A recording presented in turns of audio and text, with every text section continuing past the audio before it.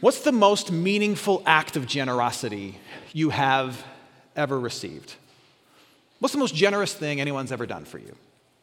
Now, when I reflect on that question, a ton of things come to mind.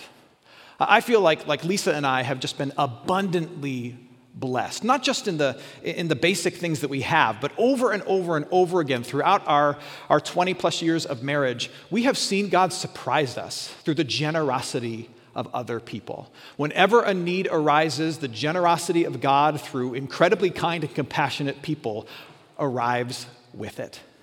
We've seen that time and time again. I could share a number of stories. And by the way, this reminds me, thank you to all of you who showed me and our entire staff a lot of generosity throughout the month of October for pastoral appreciation and church worker appreciation. Thank you for that kindness. It is overwhelming.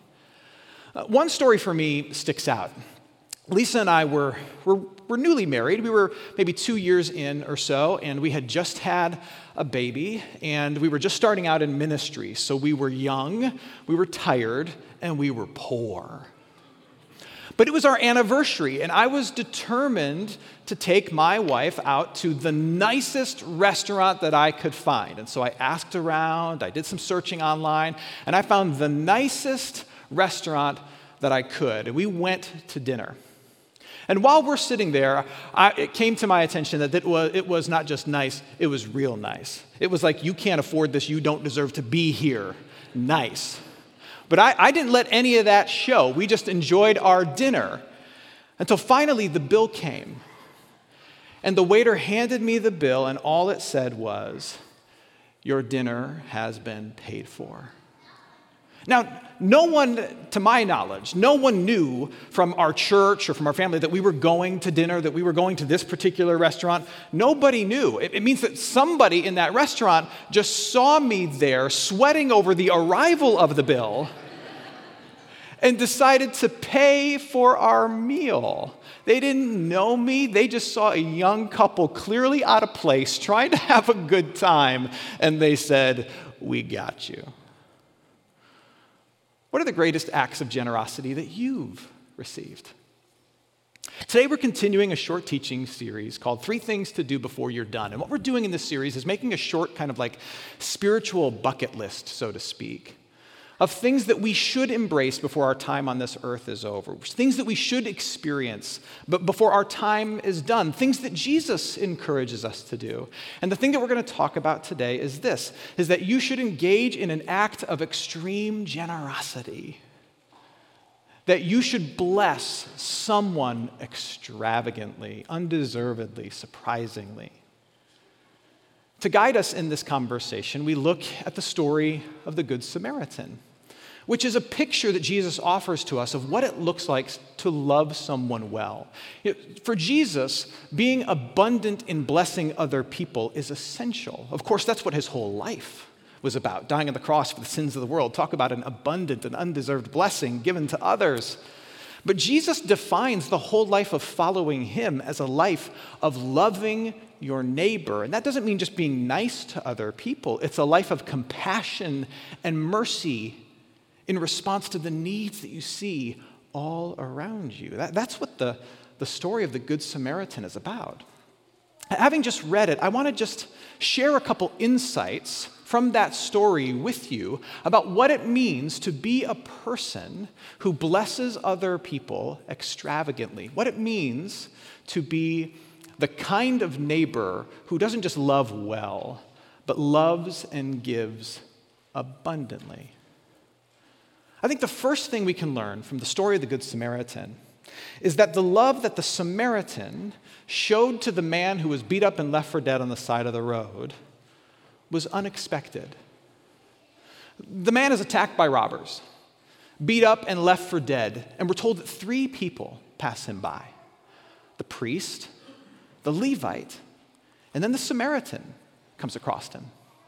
And what we're supposed to gather from these 3 people is that what you have there in those 3 people are 3 people, 3 individuals who each in their own mind has a decent excuse for doing nothing.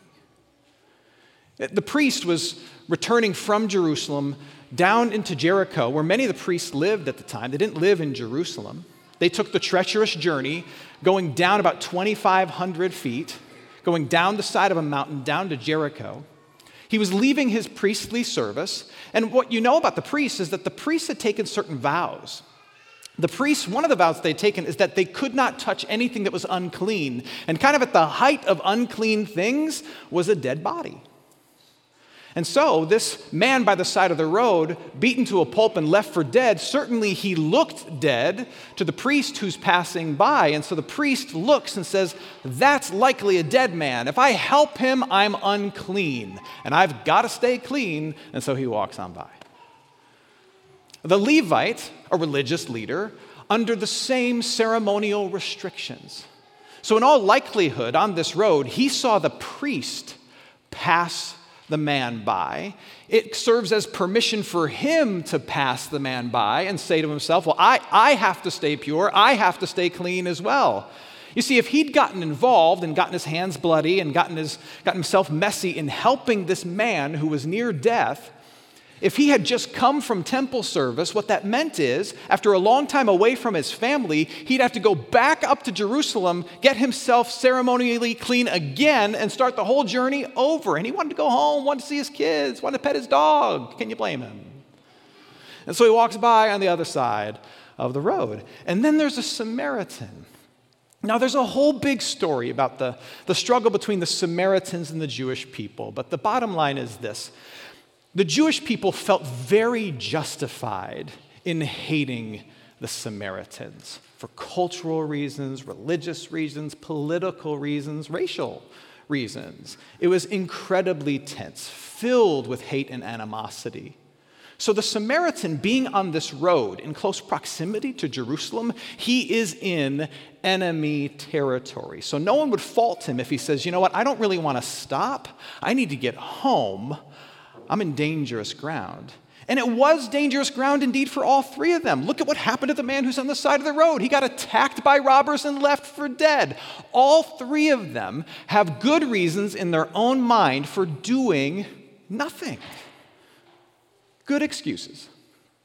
Which is what makes the Samaritan stopping to help and to save and to serve so surprising. He didn't have to, but he did. You know, there are people in your life and mine that we feel justified in overlooking. For whatever reason, we feel like we don't have to give them a second glance. We don't feel obligated to help them. We're aware of their existence, but for whatever reason, we don't feel like we have to help. There are people that we too feel as though we have a good reason for not stopping to respond to their need, whatever their need is. It might be a member of your family that you're estranged from, a particular coworker that you don't like. It could be a particular people group that you don't understand, or you feel uncomfortable with. It could be people in a particular station of life, and their station of life makes you feel uneasy, and so you don't want to stop and you don't want to help them. I don't know what it is, but we all have some that we feel justified in overlooking their need. Who might that be for you? Now, I have no doubt that you, me, all of us in this room, we are very generous people. We are very generous, very compassionate people. Everybody who's not in this room, the thing they say about all of us is how generous we are. It's very true. But here's my suspicions about your generosity and mine. Our generosity is probably to all the likely people in all the usual places. The opportunity hidden within the story of the Good Samaritan is for you to be someone who blesses someone the world doesn't expect you to bless. To give to someone, to help someone that you otherwise feel justified in overlooking and ignoring. Second thing we learn from the story of the Good Samaritan is that the love of the Samaritan to the man who is beaten and bloodied and left for dead on the side of the road, the love for him is essential. Now, what I mean by that is that it meets a real need. The man is going to bleed out on the side of the road, and unless someone comes to help him, he's going to die. And the Samaritan notices exactly what this man needs. And Jesus tells us that he bandages up his wounds. He pours oil and wine on his wounded places. He lifts this man up and puts him on his own donkey. Have you ever tried to lift up your own child while they're sleeping? Like, I got an 8-year-old. He falls asleep on the couch. I'm like, well, I like my back too much to lift you up and take you to your room. It's not going to happen. And yet this Samaritan somehow gets this man from the side of the road onto his own donkey, and he takes him directly to the nearest inn, where it says that he basically nurses him and cares for him that entire evening until the next day. The generosity that's shown by the Samaritan to this man is essential. He notices his dire state, and he meets his need. Again, talking about the generosity that you and I show to our neighbors around us, typically what we do is we meet needs, we give gifts in a way that's very comfortable for us, in a way that is not at all awkward or sometimes really not even all that sacrificial for us. It's very easy for us. We meet the needs that are easy for us to meet. But what we learn from the Samaritan is that it couldn't have been easy for him to meet this need. He gets covered in blood from lifting up this man. He gets sweaty from putting him on the donkey. He's put out completely by neglecting whatever other plans that he had and instead tending to this man's need. And it's not like he could text his wife and say, honey, I'm going to be late. I'm doing something that Jesus is going to talk about for the rest of time. He can't do that. He's completely put out by all of this, but that's what the real need required. I'm sure most of you are familiar with the notion of love languages, right? The idea of a love language is that we all have a way in which love makes sense to us, where when we receive it and we feel it, we actually feel it and grasp it and we feel loved. And my love language may very well be different from yours. And the key to having like a healthy relationship where everybody feels loved and respected and affirmed is that I need to love you not in the way that love makes sense to me, but I need to spend enough time with you and get close enough to you and know you well enough to know how love makes sense to you and then offer that kind of love to you. So let's put all this together. So we need to be willing to show generosity to people that we would otherwise overlook, but we also need to be willing to get close enough to notice what their actual need is, and then meet that need. Close enough to notice that they have a particular bill that has gone unpaid. Close enough to notice that he is exasperated and tired being a single dad. Close enough to know that there is something that his health insurance is not going to cover. Close enough to know that your coworker has a car that she's driving that isn't really fit for the road. Close enough to know what the actual needs are. And then you try to meet that. Even though it's costly for you, even though it's inconvenient for you, even though it's not what you had planned to give or wanted to do, you got close enough to see the need. And now that you know the need, you can't do nothing. You got to put him on your donkey. And you got to take him to the inn. Next thing we notice about the love of the Samaritan to the man on the side of the road is that it's not only unexpected, it's not only essential, it's abundant. It's a little bit extra. It goes above and beyond what the need is. I mean, we just read the story. I'll tell you again. He puts him on the donkey, he takes him to the inn, and then the Samaritan has to leave. Before he leaves, he goes to the counter at the inn, and he drops the equivalent of a couple $100, and he says, look, if he needs to stay a couple more days, and anything else that this guy needs, I'm going to cover it. And if this, what I've given you, is not enough to cover whatever he needs to get better, I will come back to you, and I will square up with you, and I will make this whole. It would have been enough for him to just rescue the man from the side of the road and nurse him through the night and make sure he doesn't die, but he goes a little bit extra. He does a little bit more. He says, what else can I do? And he puts some money on the counter and says, let me try to cover any other need that he might have. the love that he shows to that man is not just unexpected. It's not just essential, meeting a deep need. It is a little bit more.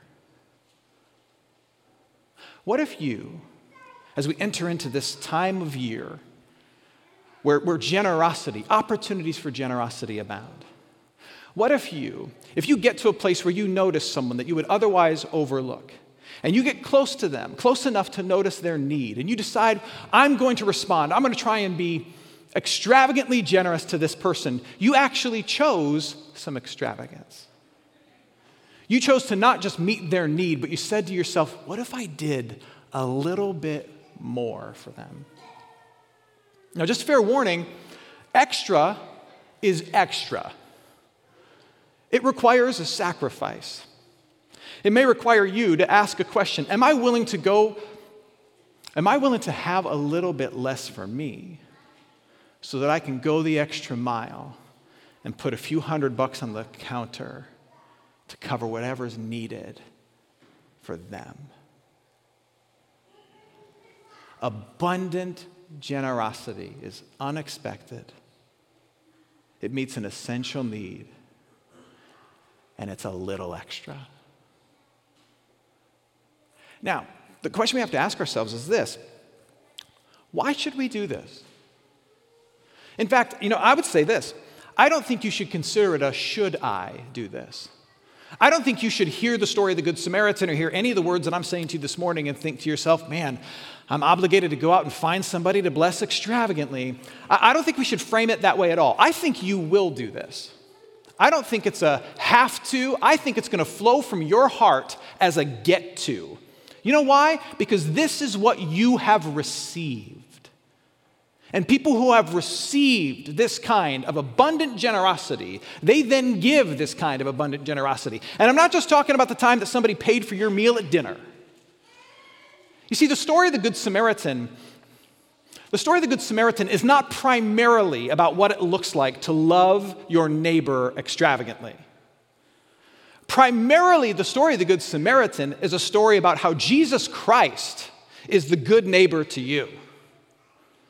That's what this story is about. This story is primarily a picture of the love of God through Jesus Christ to you and me. You know how, like in parables, every person in the parable represents somebody else? So, like, who do you think we are in the parable? Are we the Levite? Are we the priest? Are we the Samaritan? No. You know who humanity is in the parable of the Good Samaritan? We are the man who has been beaten up, robbed, left for dead on the side of the road. That's who we are. And the Levite and the priest, they represent the law. They represent religion. They represent being a good person. None of those things can rescue you or save you from what you've succumbed to. None of those things. You can't go to church enough. You can't be generous enough. You can't be kind enough. You can't vote for all the right people who are going to make everything okay. You can't crush it in your vocation in order to be enough. You can't work your way out of your situation of being stuck in death, stuck in sin, stuck in shame. You are dying and bleeding out on the side of the road. That's Jesus' point in this story. But then along comes someone unexpected, someone despised and rejected by his peers, someone who unexpectedly and undeservedly does what nobody else can do, stop to heal you and help you. And who is that person? It's Jesus Christ. He's the good neighbor to you. And he stops to heal you and to lift you up onto his shoulders and to nurse you to health, to eternal health, to tell you that you are loved, that you are worthy, that you are seen, that you are forgiven. But then he goes a little bit extra and says, you are part of an eternal, forgiven family. This story is about what you have received. And what do people do who have received extravagant love? Undeserved, unexpected, essential in nature, and abundant in its goodness. What do? They do the same. This is not about what you have to do. This is about who you are, what you've received, and what you get to do as a result. Now, if you sit here and you say, man, Matt, I don't feel like I should do any of this stuff for other people. Like, I'm fine just caring for myself and the people that are easy for me to love. I'm not going to say, well, go out and do it anyway. Go extravagantly love somebody else. I'm not going to say that. I'm going to say, spend the time this season, this upcoming holiday season, reflecting on and resting in and wrestling with all that has been done for you by the Good Samaritan, Jesus Christ. Sit with that. Soak in that love. And then let it flow through you. If you're ready to do this, if you're ready to engage in an act of extreme generosity and blessing to somebody else, I would encourage you to do this. I would encourage you to have a conversation with your family. Have a conversation with your family where you wrestle with three things. Number one, who would be most surprised by a gift from us? Who would be most like, really? You? Me? For me? Wow. Think about that person. And then wrestle with this. What do you need to do in order to get close enough to that person to notice what a real need is? You need to invite them over to dinner. You need to spend more time with them. What do you need to do to get in close proximity enough so that you notice a need? And then lastly, are you willing to sacrifice? Are you willing to go with a little less so that in responding to their need, you can do a little more? Have that conversation at the dinner table with your spouse and your kids. That's a good one to have. Who would be surprised by a gift from us? How are we going to get close enough to know exactly what they need? And are we willing to go with a little less so that we can give them even more? Man, you want to talk about potent and powerful. That's incredible. I'm going to close with a story. You may know this story already because it's a famous one. This is the story of Osceola McCarty. Osceola was born in Hattiesburg, Mississippi in 1908. And in the 6th grade, she had to quit school to take care of her family. And she became, by her own description, a washerwoman. She washed people's clothes. She pressed it. She folded it. That was her job. She never went to school. She did that until arthritis forced her to retire in 1994. So from 1908 to 1994, she washed clothes, pressed, and folded them for other people. She never had a car. She walked to the grocery store a mile each way. She got rides from her friends to go to her beloved Baptist church in Hattiesburg. And she got rides to work. One thing that Osceola did was that she saved every penny she ever made. And she was paid often in pennies. She saved every penny that she ever made. And just before her death at 91 years old, she met with a lawyer. She knew the lawyer because she washed his clothes and pressed and folded them. And he helped her figure out what she was going to do with her estate. She said that she wanted to give 10% of everything that she'd saved over her lifetime to her church. And then she wanted to give another 10% to a couple of relatives that were still around. And then she wanted to give the rest to the University of Southern Mississippi. Particularly, she wanted to give it to USM to help students who might be tempted to quit because they can't afford to go. Just before she died, she wrote a check to the University of Southern Mississippi for $150,000, all earned by washing clothes and folding them and pressing them. The university was so moved by this gift that they put a statue up of Osceola. They put a statue up, and students go and they show their appreciation for all that she was able to do to make it possible for students to go to school there.